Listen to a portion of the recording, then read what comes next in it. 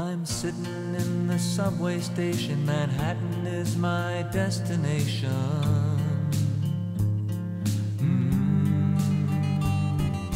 Traveling on that dirty train, each day I live is much the same. And I think, what can I gain, living in this endless game? Homeward bound, I wish I was homeward bound. Home to Yerushalayim, home where my heart is lying, home where my destiny waits silently for me.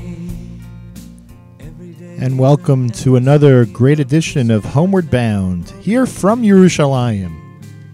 My name is Yigal Siegel, and we are here on the Nachum Siegel Network every week to give you inspiration and information about making Aliyah to the Holy Land, to Eretz Yisrael. Homeward bound, I wish I was homeward bound. Home to Yerushalayim, home. The sponsors of this great program are Nefesh B'Nefesh, the only way to make Aliyah from North America. nbn.org.il is the website to check it out. We have a great show in store for you today. Homeward bound, I wish I was homeward bound. home to Yerushalayim, home where my heart is lying, home where my destiny waits silently for me.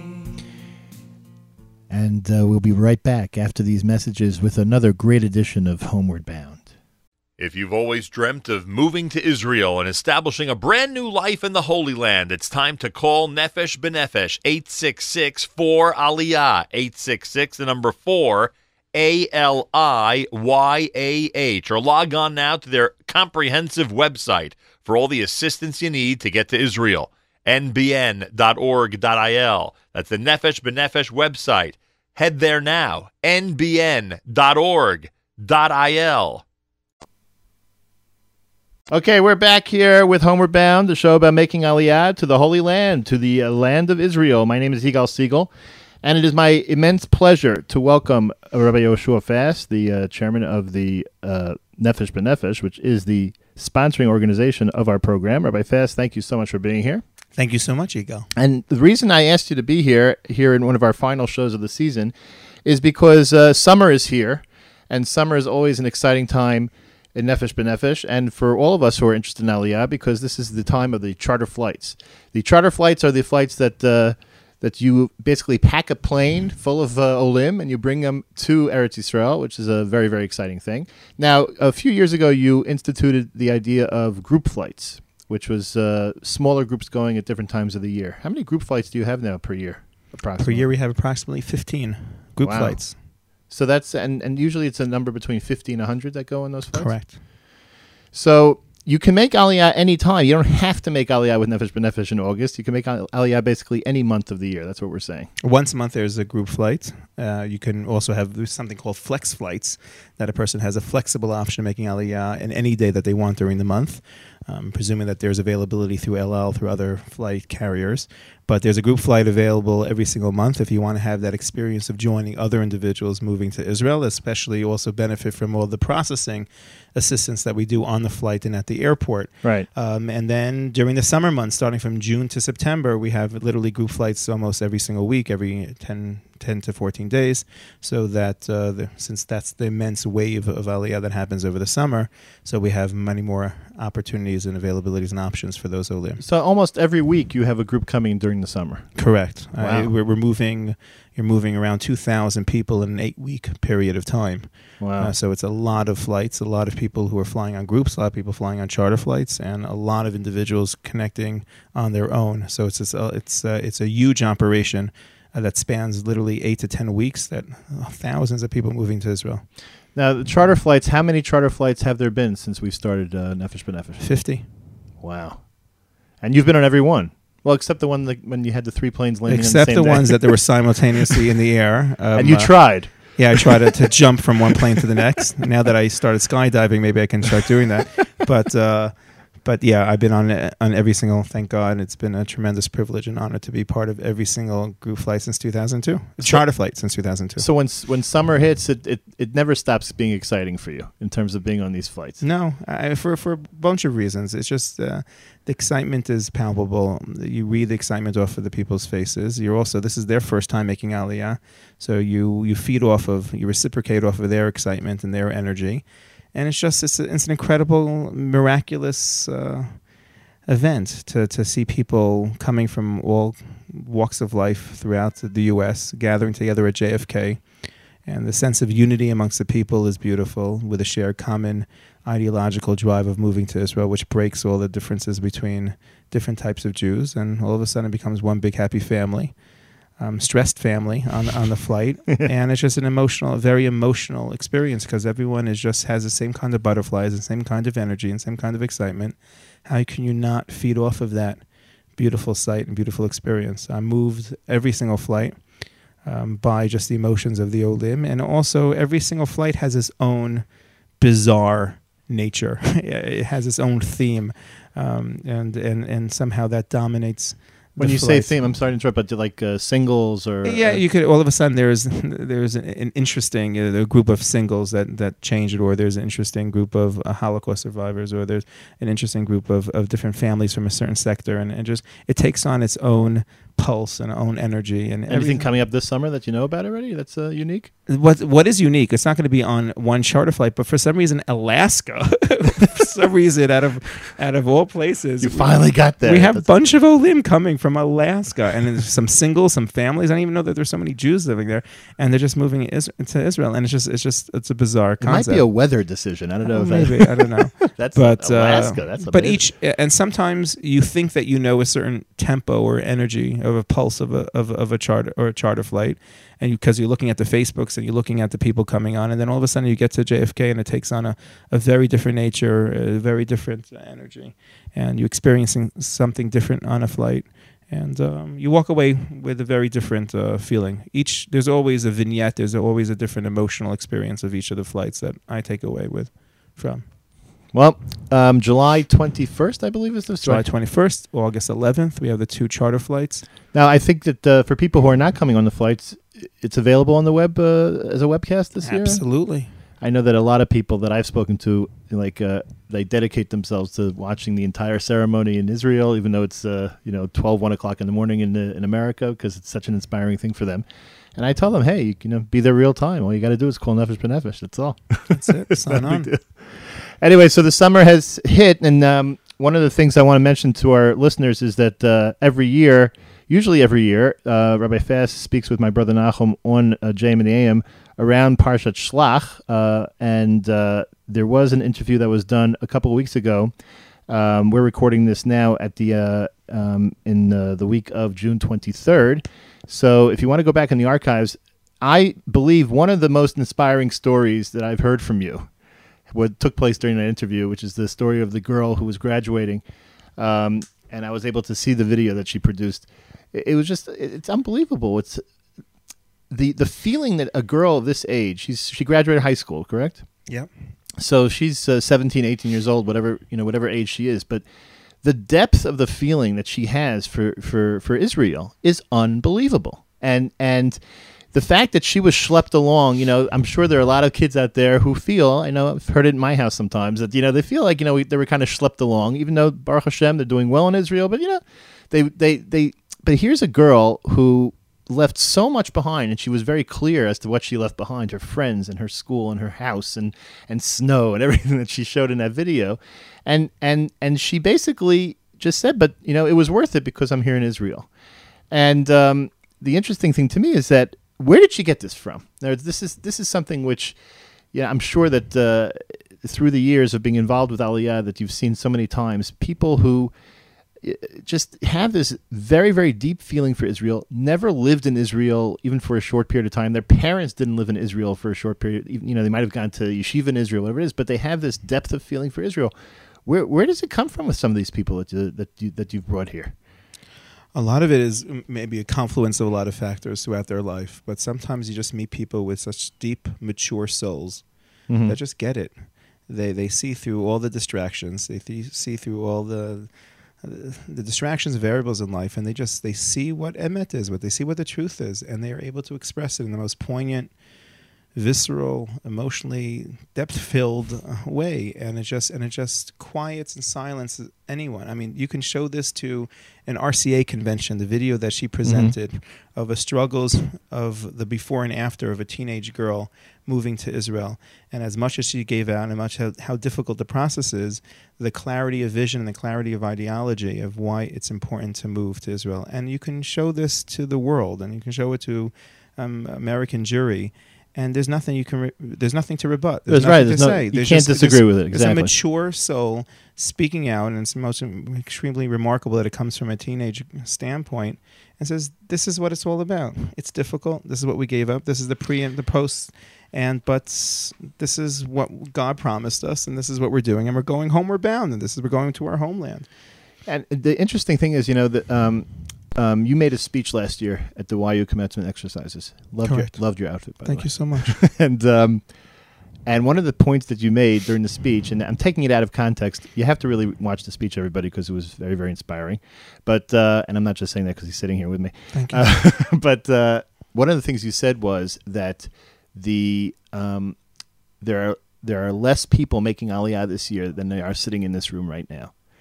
Right, I honestly, I don't remember the context you said. It wasn't a negative to the people sitting there. It was just it was like a fact. You were throwing out a fact there about Aliyah and how we need young people like the YU graduates to put it on their agenda that this is something they should consider, especially because at that stage in life, it's much easier than later.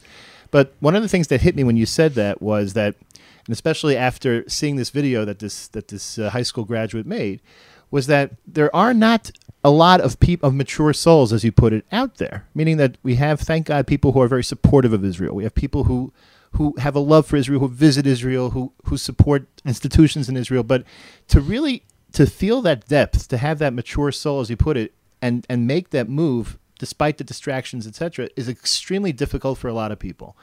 And I bring that up only because I know that every year we talk about numbers of how many people are moving and how many people are coming.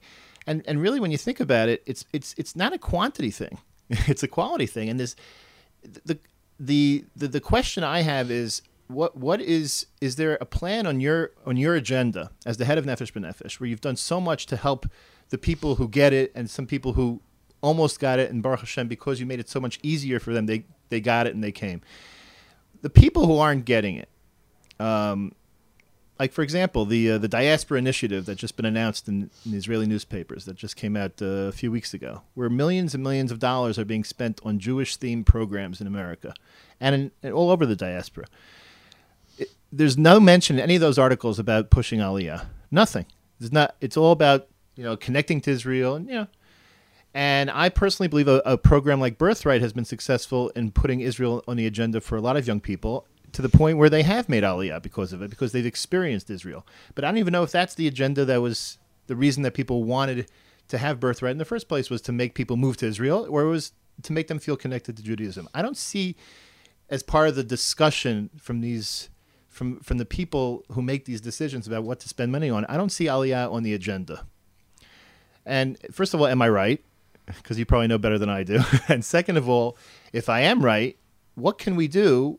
Is Nefesh planning anything? Are there people planning? What can we do as an ongoing effort to try and make immature souls more mature? Okay, you asked several questions, and let's try to respond to all of them. First of all, this Diaspora Initiative does not have Aliyah as a focus, and just to buttress or to mirror the leadership of Birthright, really the originators and founders of Birthright really were interested in creating a strong Jewish identity and to really create a strong Babylonia, to almost a sense of there needs to be a strong diaspora Jewish community. If you sit one-on-one with the founders of Birthright, they speak very openly about it. Israel will survive, they say straight out.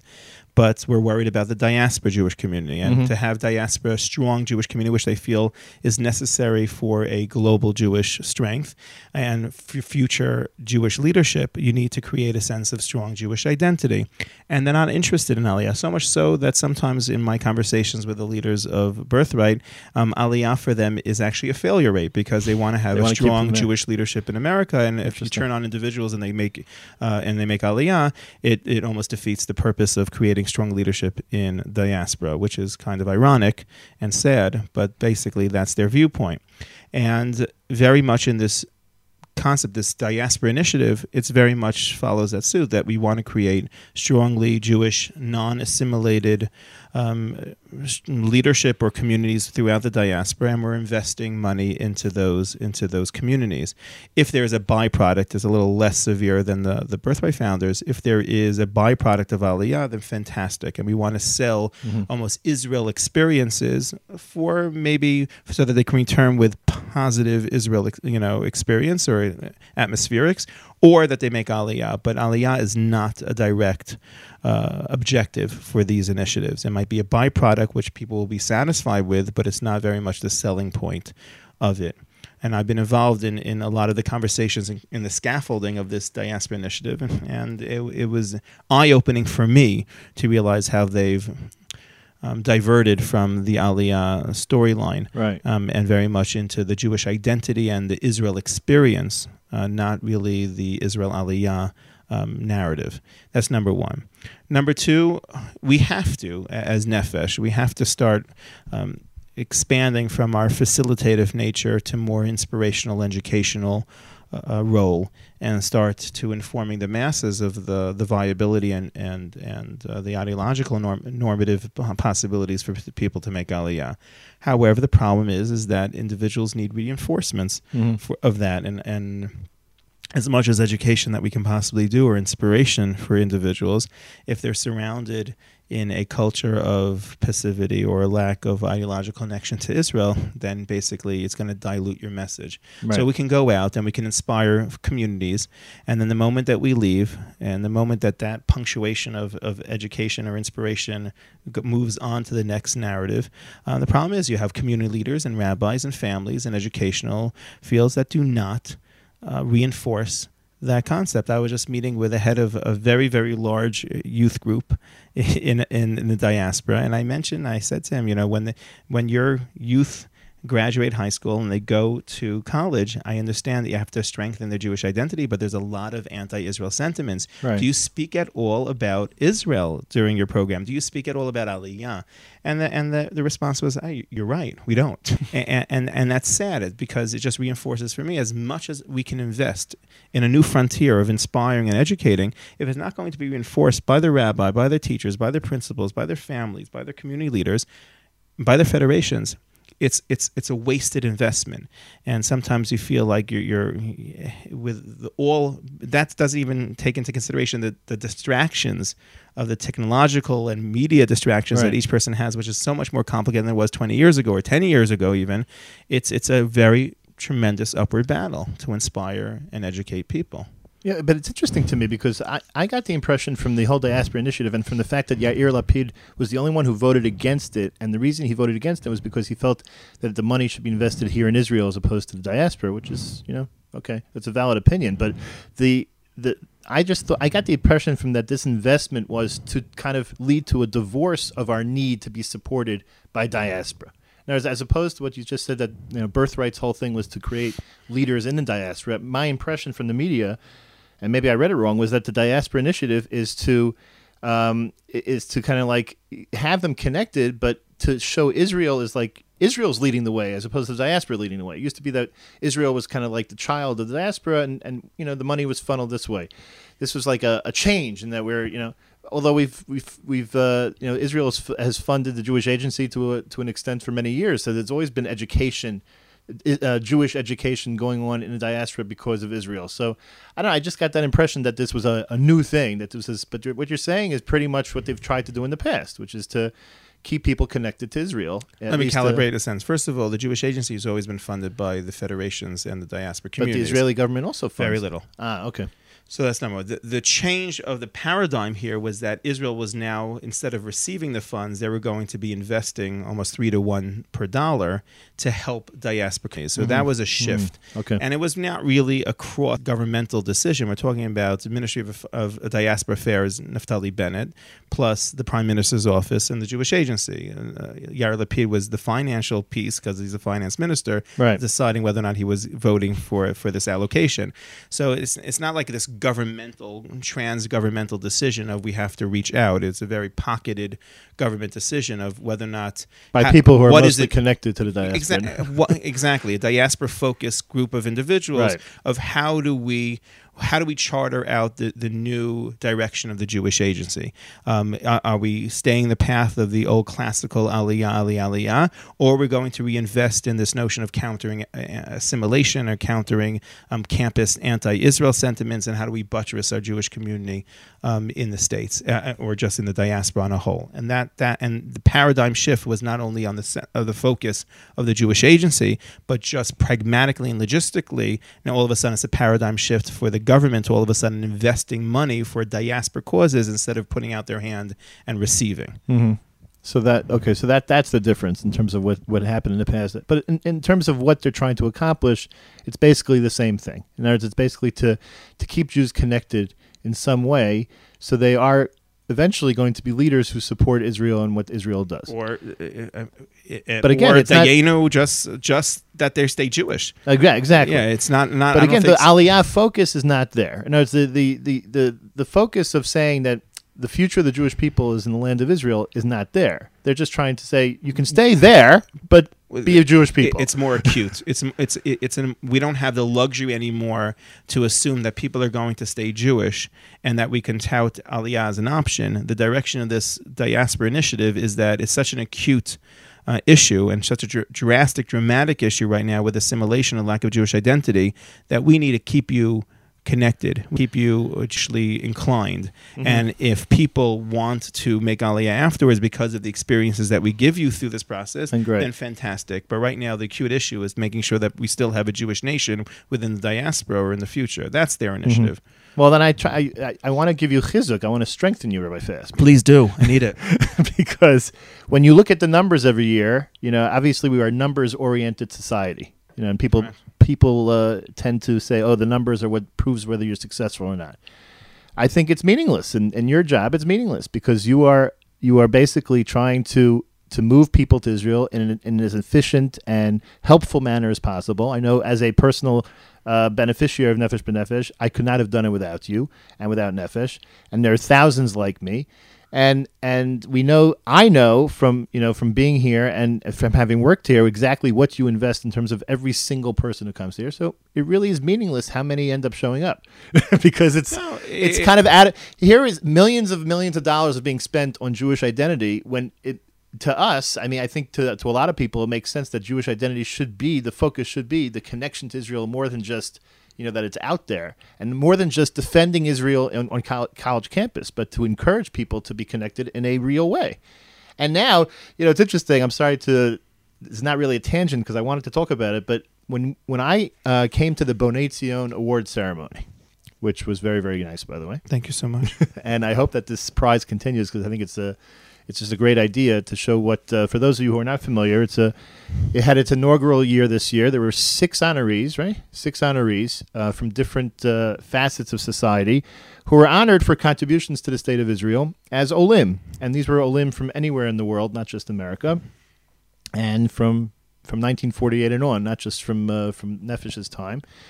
And it was very inspiring. And the inspiring thing for me, one of the things that was inspiring when I spoke to Joseph Gittler was to see how one person can make such a major impact in Israel. In other words, here's a guy who started something which probably there are a dime a dozen in America, food banks for the poor and taking food from events, and it's become like one of the biggest things here in Israel. And it's because we're a young country, and you still are you're a big fish in a small pond to an extent when you come here, and it's different than when you're making Aliyah because of anti-Semitism and people are, painting swastikas on your French apartment door.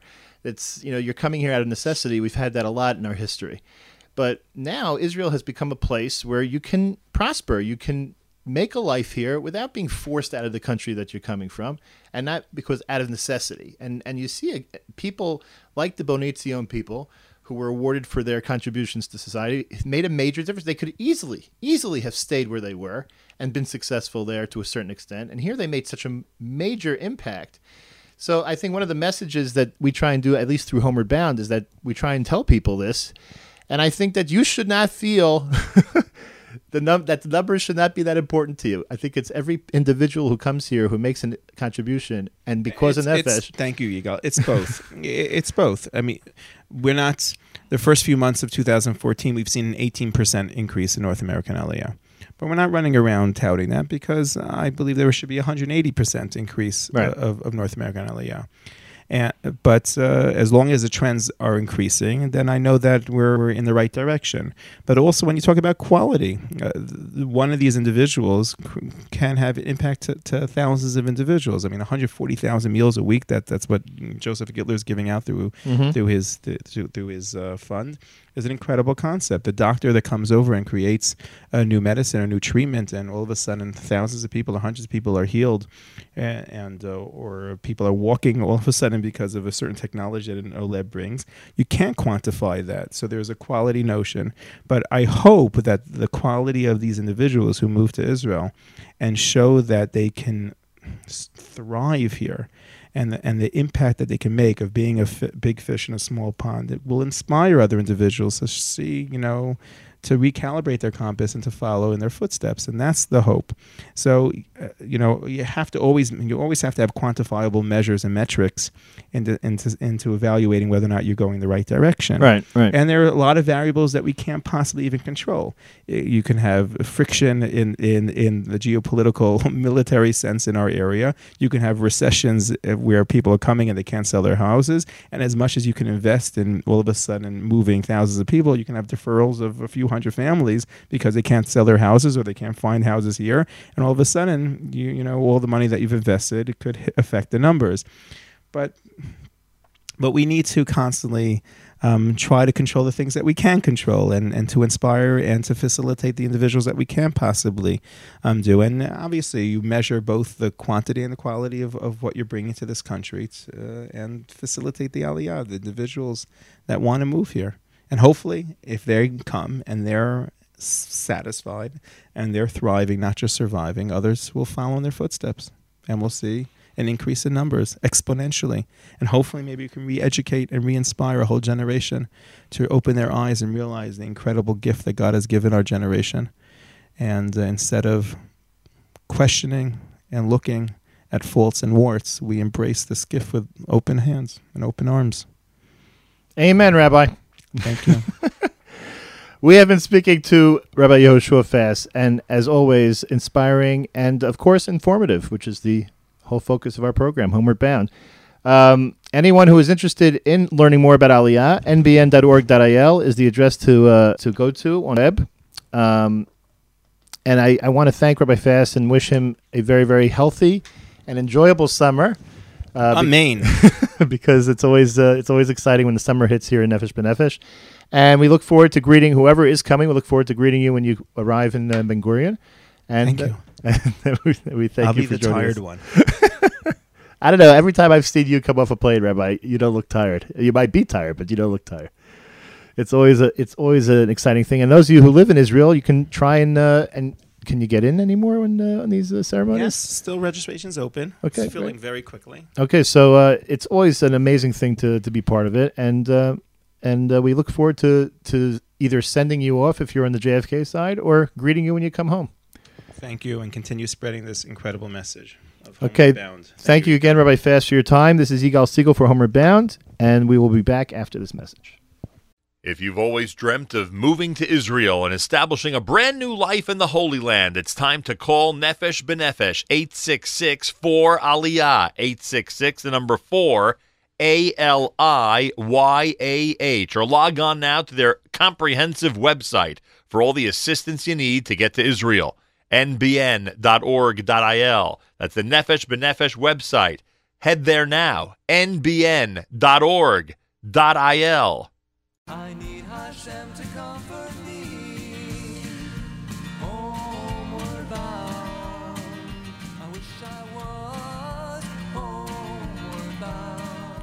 Well, that wraps up another great edition of Homeward Bound here at the Nachum Segal Network. My name's Yigal Segal. Any archives of these shows can be found at NachumSegal.com, and any information about Aliyah can be found at nbn.org.il. Thank you so much for listening, and have a great week, everybody.